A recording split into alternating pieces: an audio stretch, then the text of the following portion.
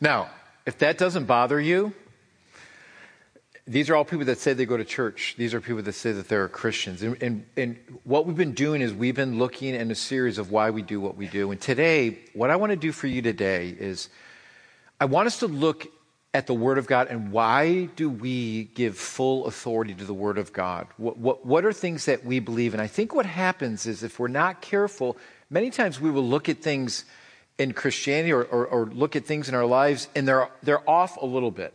They're off a little bit. And if we're not coming back to the Word of God, and if we don't understand what a correct Christian worldview is, we are going to struggle to defend our faith in a world that is very apathetic to the true Word of God. And I had this conversation. Colby, my oldest, he's 20. He goes to the University of Rochester. And I remember having a conversation. Colby's kind of a thinker. He just doesn't take things at face value. And I can remember when he was about 15, he came up to me and he said, "Dad, how do we know that the Bible that we have is really the Word of God?" And this is what I said to Colby. It is. Now go to your room. No, sometimes this is, but here's the thing. Many times what we say is, people actually say, well, I just know it is, and that's it. We need to know why it is. This is important. Listen, we don't check our brains at the door when we become followers of Jesus Christ. We can trust the Word of God, not because we just believe it or I was raised that way, but we can believe it because it can authenticate itself. It can stand the test of critics. Now, here's the thing.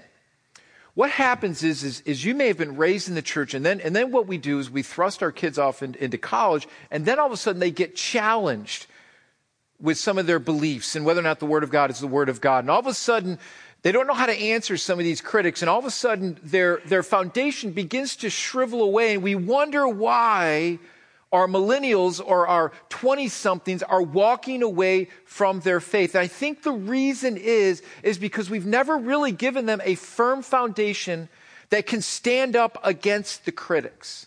And that's what I want to do today. I want us to look at the Word of God and understand you can trust this Word. And I want us to get beyond this, I just believe the Bible because God said it, I believe it, and that settles it. Now, if that's your only argument, that's not good.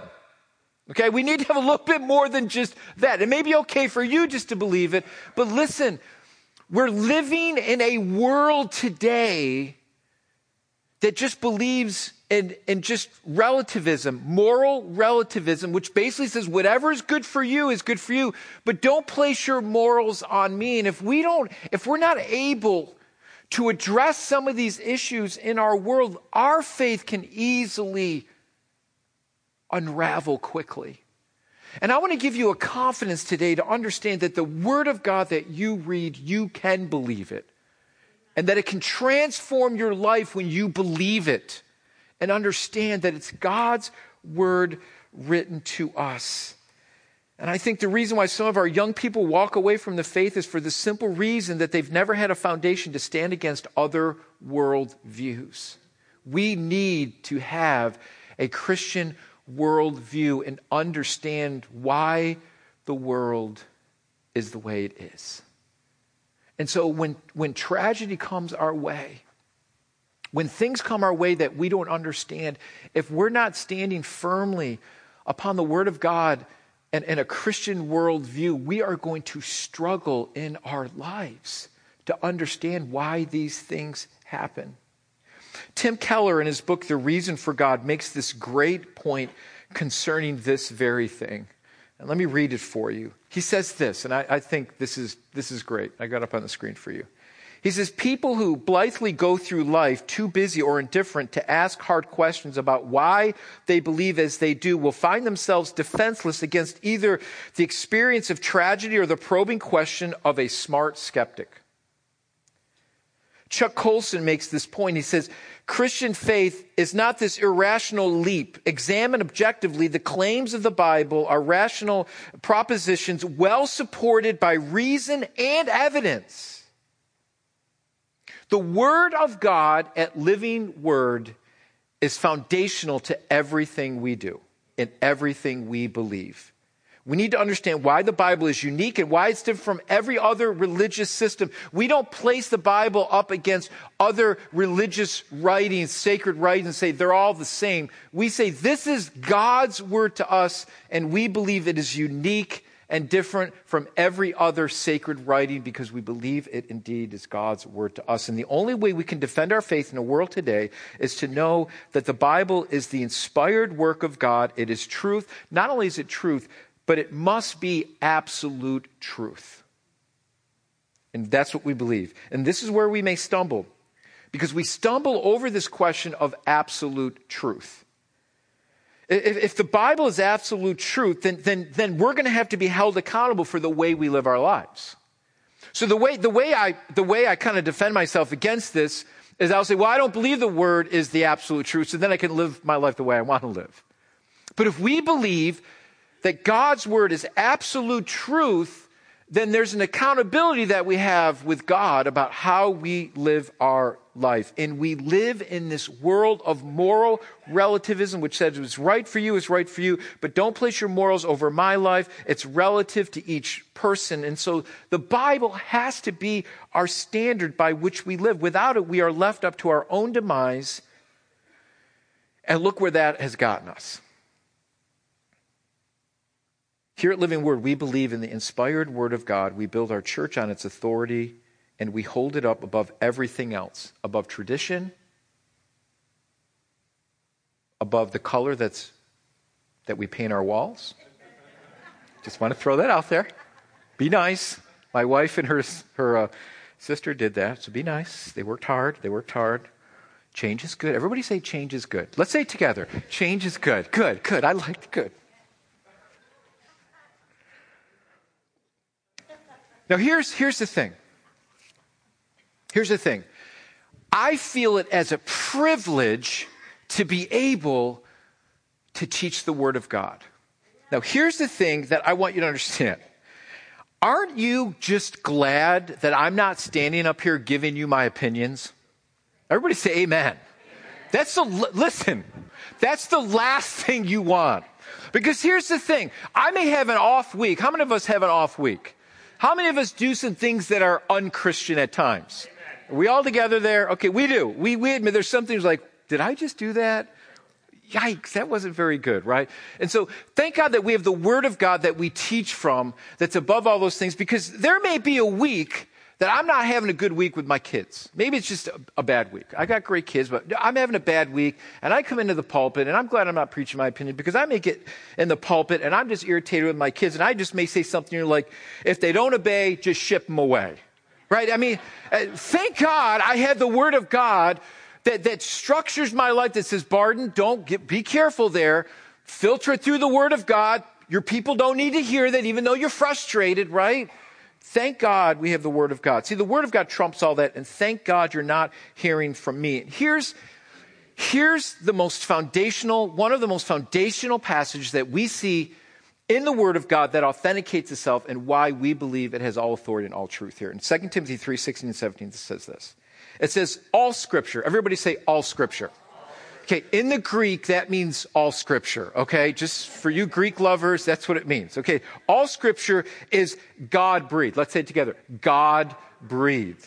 We're going to talk about what that means. And is useful for teaching, rebuking, correcting, and training in righteousness, so that the servant of God may be thoroughly what?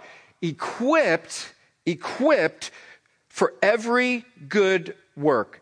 Now, this is the reason why I love the words all Scripture, because it means all-inclusive, not parts, but all of it. Every book, every 66 books in the Word of God is God-breathed. Now, what does that mean?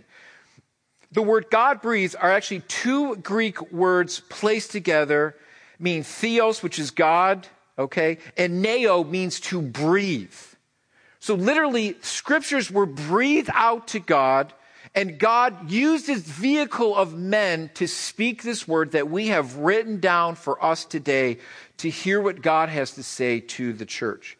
2 Peter 1:20 and 21 reiterates the same point that Paul was making, where it says, above all, we must understand that no prophecy of Scripture came about by the prophet's own interpretation of things. meaning it didn't originate with man, it originated with God. For prophecy never had its origin in the human will, but prophets through humans, spoke from God as they were carried along by who? The Holy Spirit. So this is important because the Word of God does not originate with man or man's thoughts, but God. Literally what this says is that God breathed his word into existence through the vehicle of these men, and with that, we can trust the Bible. So my question to you this morning is, do you believe this? Do you trust the Bible that it can transform lives? Now, if your life has been transformed, you say amen. It has transformed my life. And in fact, the latest Barna research tells us that 58% believe in the inspired Word of God. And 42% are either neutral or skeptical. Some might think that how can we trust it?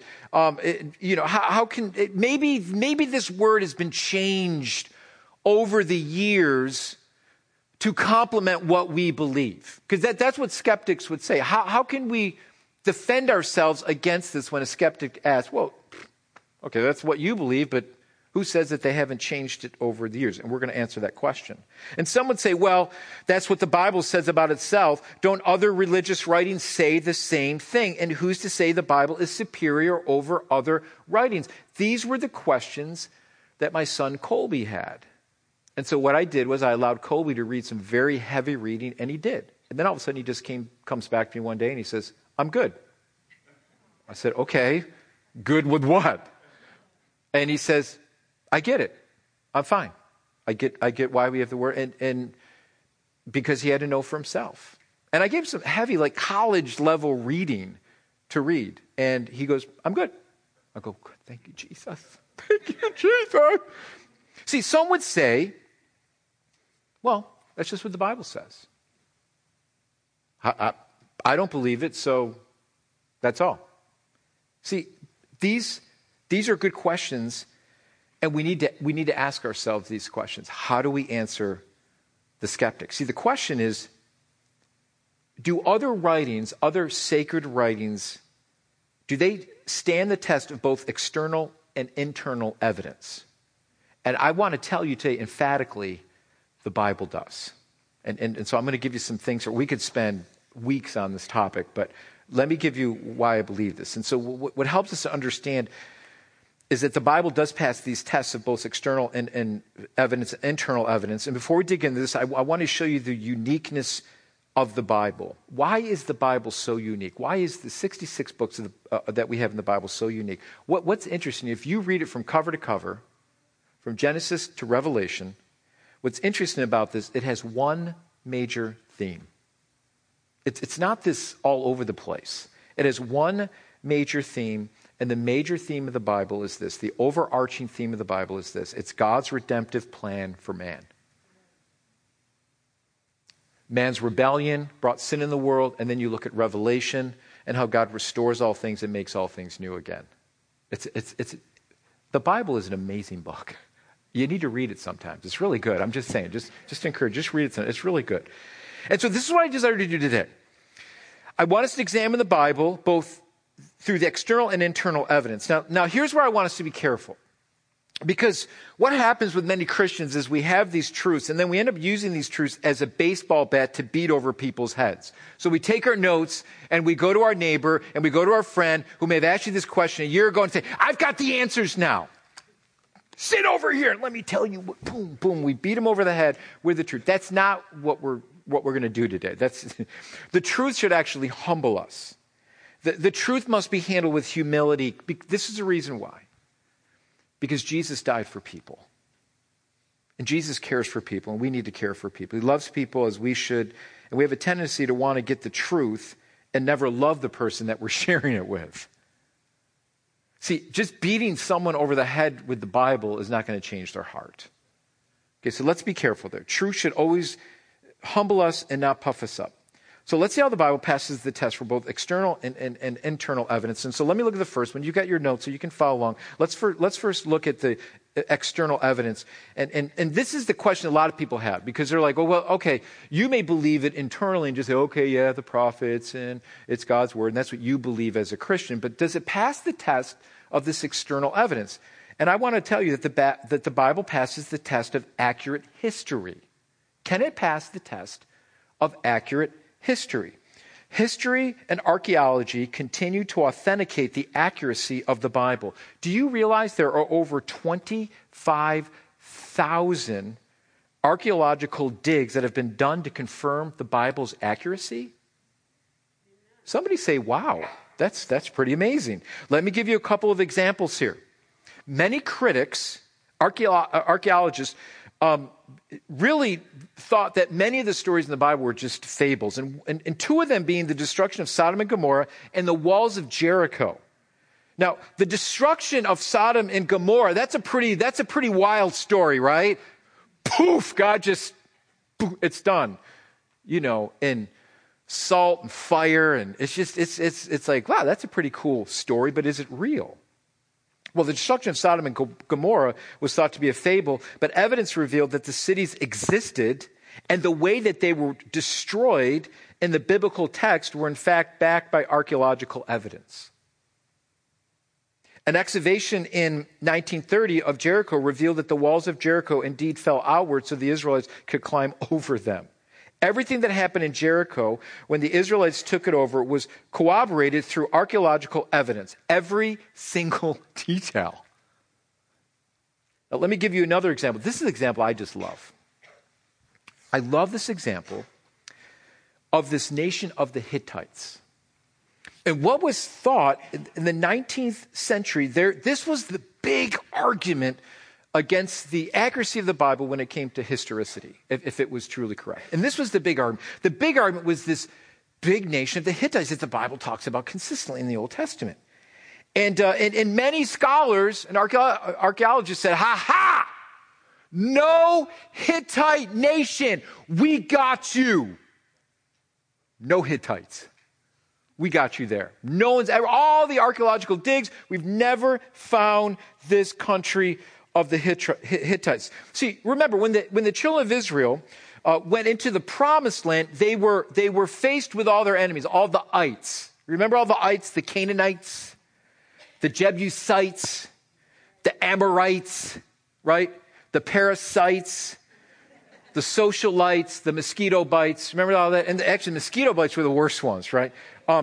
These were the enemies, and one of those was the Hittites. Now, historians in the 19th century said, no account of the Hittites. The Bible is not correct. No record of them. Nothing. Nada. We gotcha.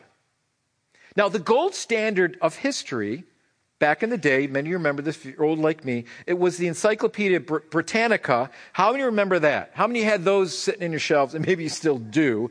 For you young people, that's Google for all us old people, right?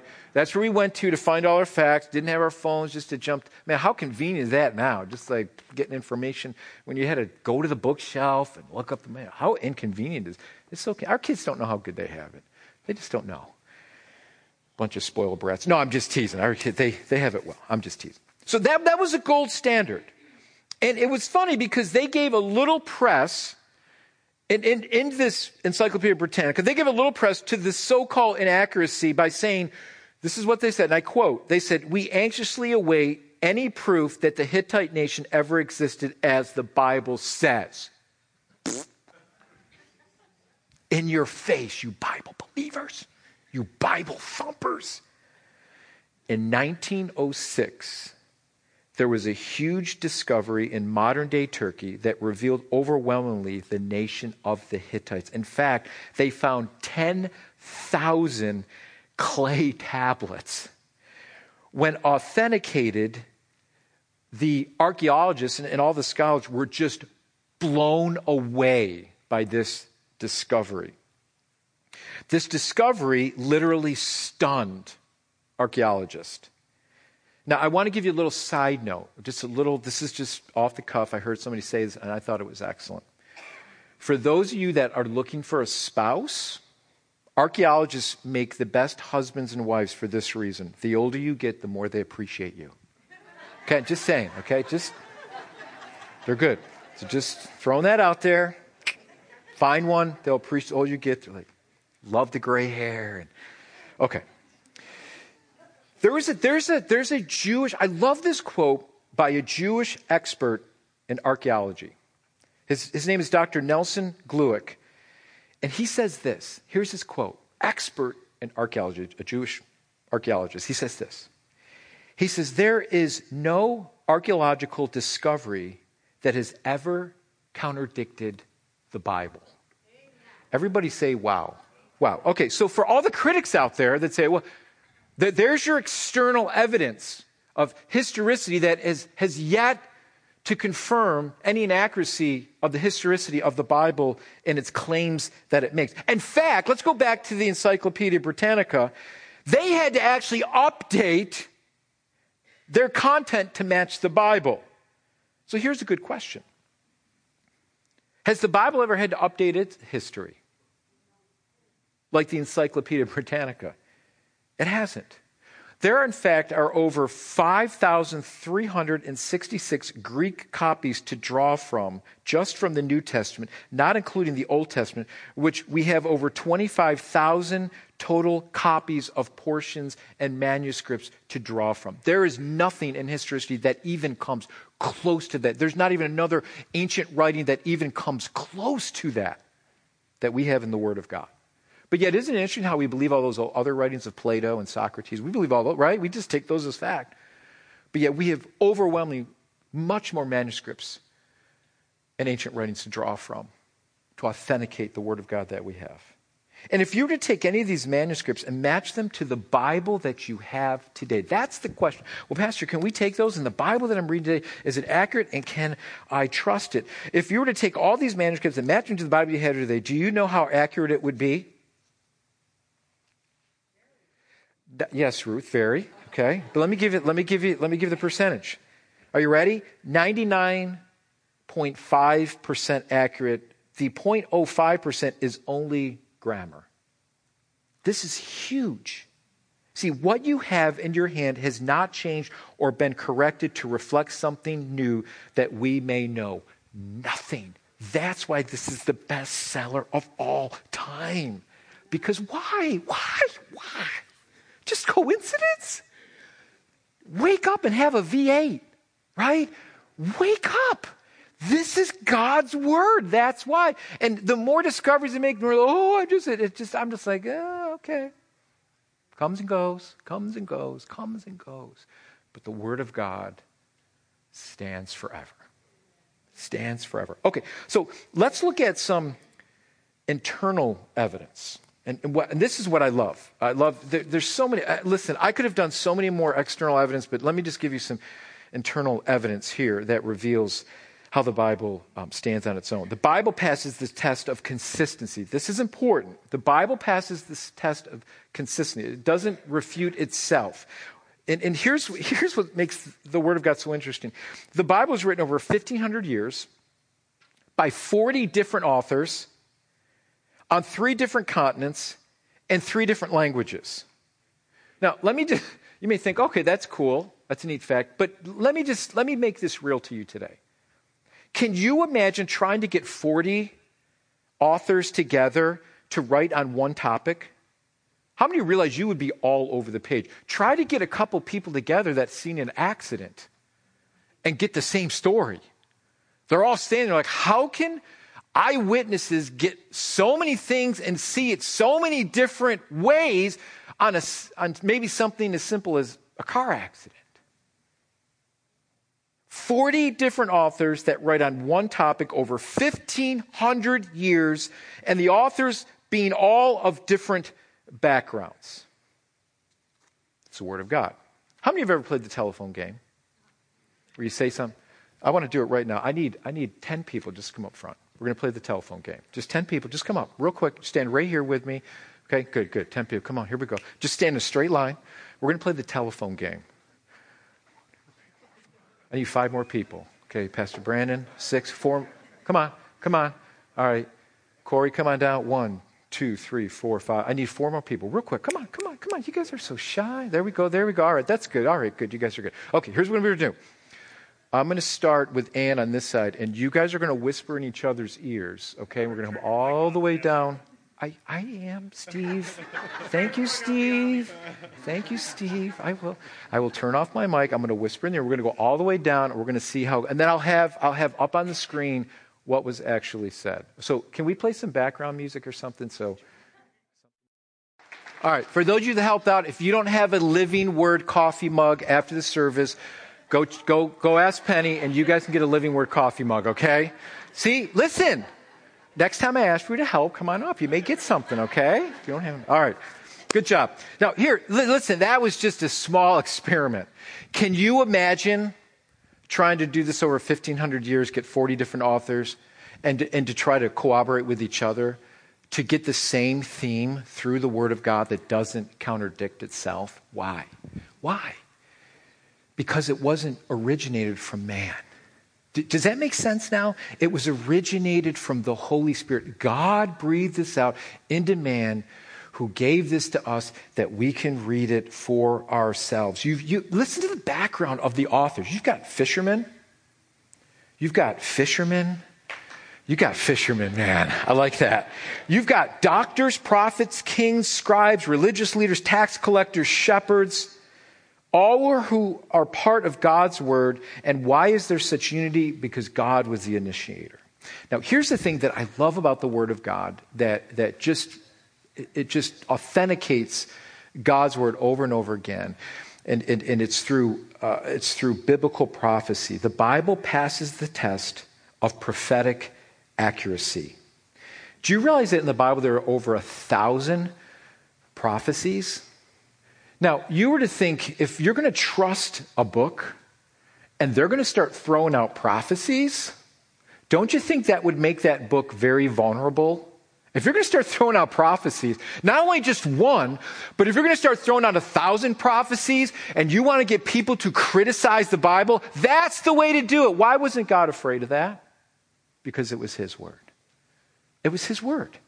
And so we have over 1,000 prophecies, 300 alone concerning Jesus himself. It was predicted where Jesus would be born, a star would be a sign, his lineage, how he would die, how much he would be betrayed for, that he would rise again. Wise men coming into Jerusalem looking for Jesus got the answer from the scribes. They go into Jerusalem, they say, hey, we're following the star. We're looking for this Messiah. And guess where the scribes went to point them to the way of Bethlehem? They went to the scriptures. They went to prophecy. They said, well, we're going to look into our prophetic book here, and we're going to look into what the Word of God says, and prophecy says he'll be born in Bethlehem. Can you get any more specific than that? It's amazing. It's astronomical, the probability of these prophecies coming true in one man. Now, if you geek out over math, you're going to like this. For those that you don't geek out over math, just put up with this because this is really interesting stuff. So if you geek out over math, this is some good stuff. What is probability? Well, probability is known as odds. It's the branch of mathematics that measures the likelihood that a given event will occur.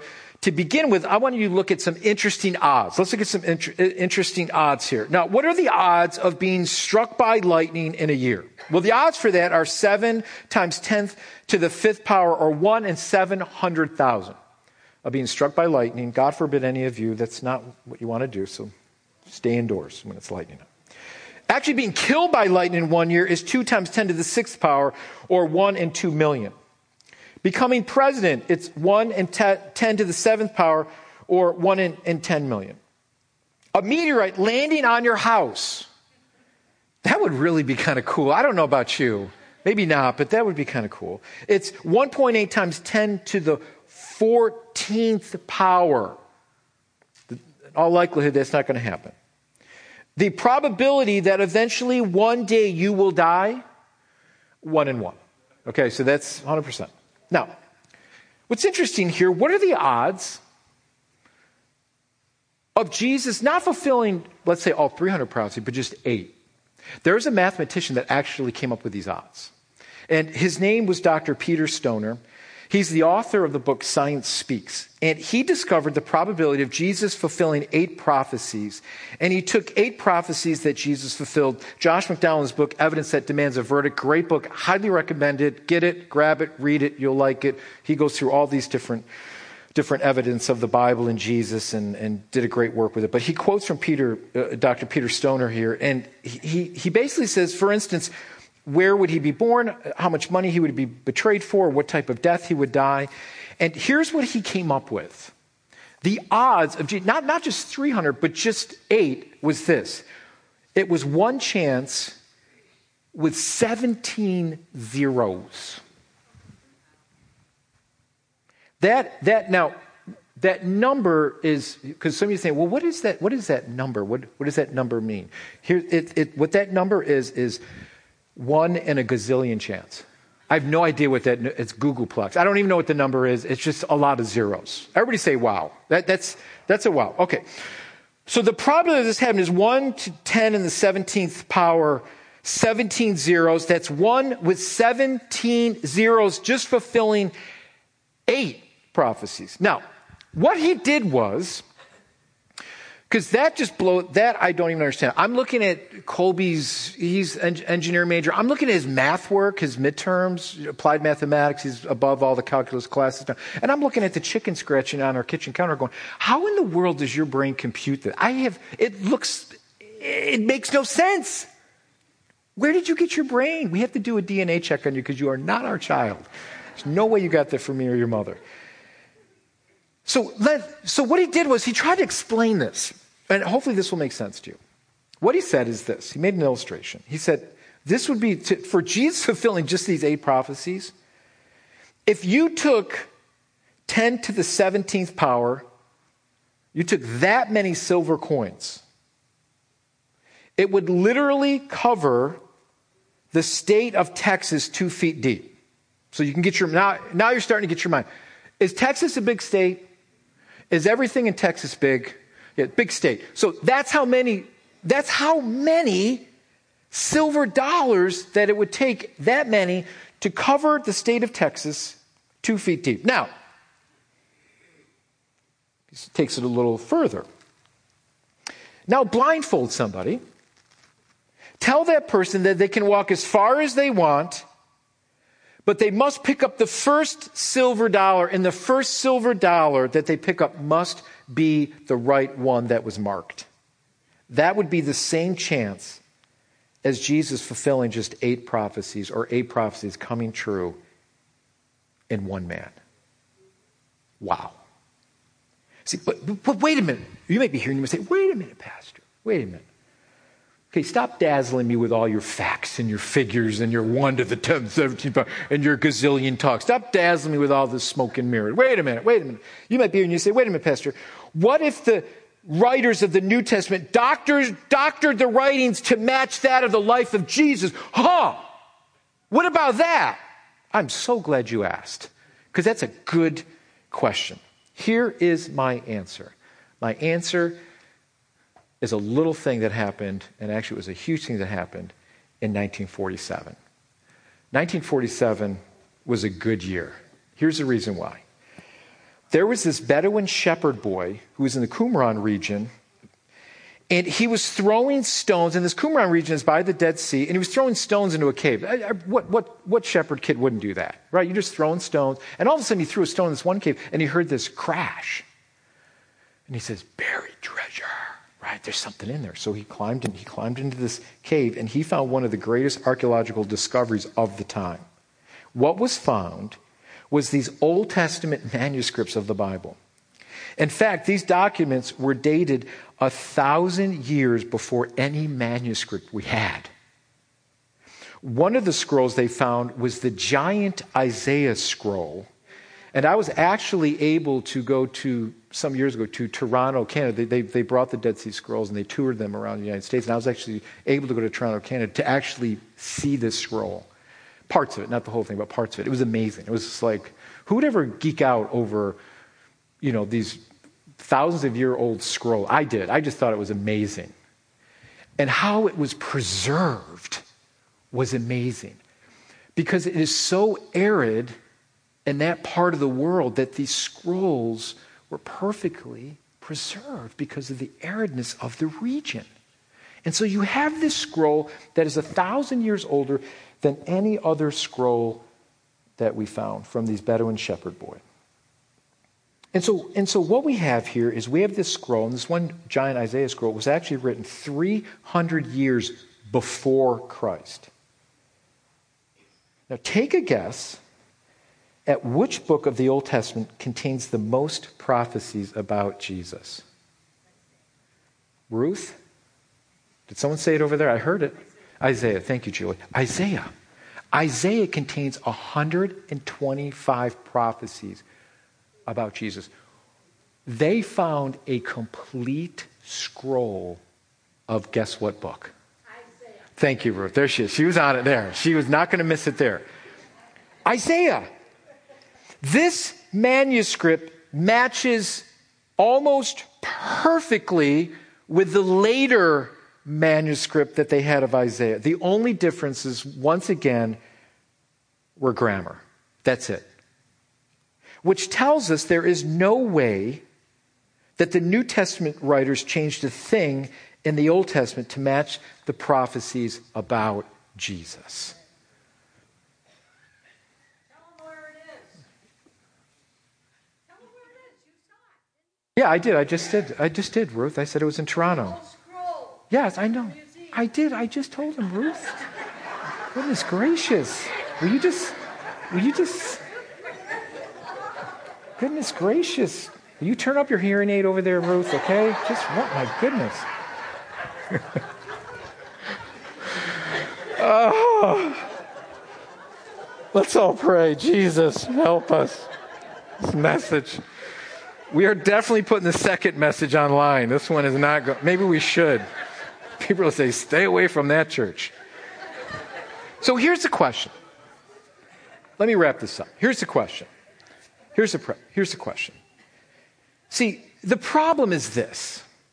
You're going to have your armchair so-called theologians are going to throw questions out at you at work and your family members that probably haven't studied it enough to answer these questions, most likely. They're just going to, well, I heard, and so-and-so said, and this is what I heard from, and they don't even know what they're talking about half the time. See, the problem is this. It's not whether or not the Word of God is true. It's whether or not we believe it. See, the problem is within the heart of man. And because we are born sinful and because of the proclivity of our hearts, that's the reason why we don't want to believe. And see, here's the thing. Can we trust it? Yeah. So what's the problem? The problem is us.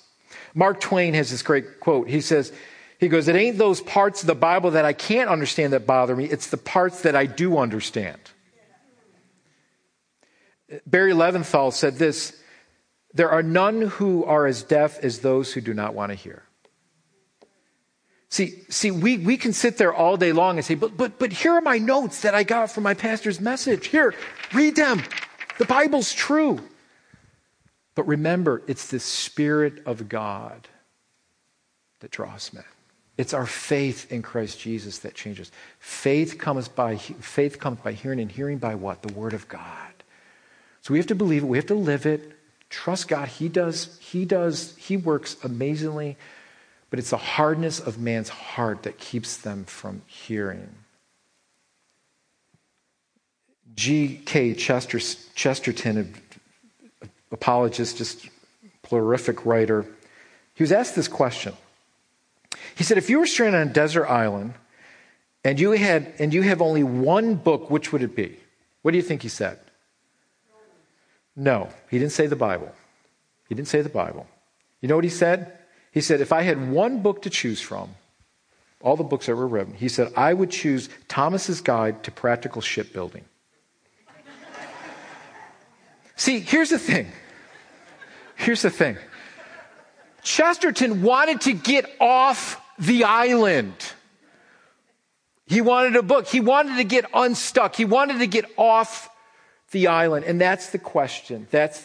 If you are confused about life, if you are not sure about your eternity, this is the book that will get you unstuck. This is the book that will breathe life into you. Why? Because it's God's word to you. This is what he wants you to see. This book will give you life. This book is God's treasure to you. This is our map to understand God's purpose, to understand God's will. If you knew that there was a buried treasure in your backyard worth millions, would you let the thing sit there? Or would you hire someone with a backhoe to work all day long, no matter how dug up your backyard would be, to get that treasure out? You would. And I love watching those shows, looking for old pirate treasure. It's fun. But here we have the Word of God, and it sits on our shelves, and we don't even pick it up. And here's how I want to challenge you. Not to browbeat you, not to say, read your word, but here's what I want you to do. Because I believe the biggest evidence that it's not the internal, it's not the external. Here's how I know the biggest evidence that the Word of God is true is because of a changed life. That's how I know it's true. Because I've seen it directly work in my life, and no one can convince me otherwise. So here's what I want to challenge you. Here's what I want to challenge you today. Here's what I want you to do. Some of you may dig into the Word of God, and that's great. You have your devotionals and so on and so forth. But here's what I want to challenge you this week. I want you to read Psalms 119. Just read it. It's 176 verses, so you can take it at chunks. All through. The reason why I like Psalms 119 is because the psalmist consistently through it speaks of the Word of God, the precepts of the Word of God.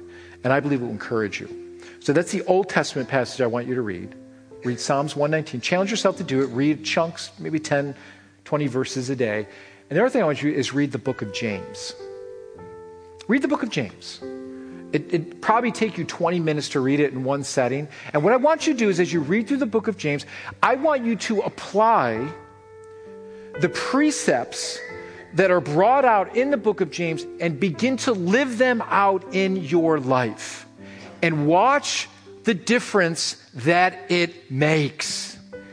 That will be, I have hidden your word in my heart that I might not sin against you. And some of you are here today and you say, Pastor, my life is stuck. Or you say, man, I've been a Christian for a while and I'm in a rut. I'm in a rut with my Bible reading. I'm just generally, I'm just in a rut, Pastor. I want you to realize that God wants to breathe new life into you. And the way he does it is through his word. Now listen. Don't read his word like it's some magical pill that you take and then all your problems are going to go away. That's not the purpose. The purpose is that it's a foundation for your life. And when you begin to study and learn the Word of God and you begin to apply its precepts to your life, it gives you a foundation that makes you look at this life in a completely different way. So here's the thing. When Jesus says, in this world you're going to have trouble and tribulation, what is he telling us? That life is going to be easy? It's going to be a cakewalk? No, Jesus actually told it's going to be difficult. But he said, take heart because I've overcome the world. So knowing that's in the Word of God, John 16:33, if I know that's in the Word of God, then all of a sudden, you know what I say to myself? I'm like, wait a minute. I'm going through this trial for a reason. But I know Jesus isn't going to leave me, and my hope is ultimately in him because he conquered this world. So do I have to worry and fret? No. Because I know that Jesus has it under control. Now it begins to change my worldview that says, wait a minute, just because I'm a Christian doesn't mean that I'm not going to go through difficult things. See, if we're not reading the Word of God and applying it to our lives, then when bad things happen to us or trials come our way, then we're like, well, is God mad at me? Does God not love me? No, he does. Nothing can separate you from the love of God, which is in Christ Jesus. Nothing. So as you read that in Romans, all of a sudden you're like, wait a minute. This trial's not going to separate me from God's love. I can trust his love, that he's going to be with me even through this difficult thing in my life. Notice how it gives you a different world perspective. It changes your heart. It changes your perspective. It gives you a greater love for other people. God's word does. It's his word to you and I to help you traverse through this world. This is God's treasure to us. Please don't let it sit on your shelf. Please don't let the Word of God be something that you only hear once a week when you come here. Let it be the treasure that it is to speak to your heart. Listen. The more you read it, the more it becomes foundational in your life. It becomes your cornerstone to help you to traverse through this world. And what's going to be amazing, the more you read it, things are going to pop up in your head like, where did that? Oh, yeah. I was reading about this. Oh, yeah. This is circumstance that the apostles went, oh, I read about that. Oh, yeah. And when you begin to memorize the Word of God, you take it with you everywhere you go. God is faithful. I want us to become a people that completely lean on the promises of God. That the promises of God become higher than any trial that we will ever go through. The Word of God is greater than all that. It never, ever fails. So maybe you're here today and maybe you haven't trusted that, or maybe you haven't trusted Christ in your life. I'm here to tell you today that you can trust Him. He will never let you down, and His Word is true. Put it to the test. Begin to trust it and see how faithful God is to His Word. He's faithful to His Word, and He will not let you down. So I want us to stand today as we just close this time together. Thank you for being so just conscientious to hearing God's plan, His Word for you today. Amen. Lord, I thank you for today. We thank you for your Word. I pray, Lord, for every single person in this place today that maybe is just going through a time of just dryness or not truly relying on your Word. God, I pray that it would become so real to them, that it would be that living Word to them, God, that it would be that breath of life and just as the psalmist says, as the deer panteth for the water, so my soul longs for you, God. And may we be a people that long for your Word, and may it be established in our hearts that as we traverse through this world, we would know that you're with us. And that would ultimately be our hope. That we wouldn't become ultimately discouraged by the things in this world because we know that you're with us and your Word is guiding us, God. So let us become a people of your Word. Let us obey it and listen to it. Thank you for giving us this precious treasure so that we can know your will and that we can walk in your ways. We're grateful, God. Thank you for not leaving us abandoned or leaving us without understanding what we need to do in our lives. Your Word guides us and leads us, Lord. So we thank you for this time and your Word, Lord. We love you. We thank you. Let it become real to us, I pray. Let it change our hearts. Let it cause us to grow closer to you. And let it cause us to love people in a deeper way. In Jesus' precious name, amen. Amen. Listen, before I let you go, if any of you need prayer, our prayer partners will be up front, and we'd love to pray with you. Otherwise, go in God's grace. Have a wonderful week. God bless you guys. See you next week.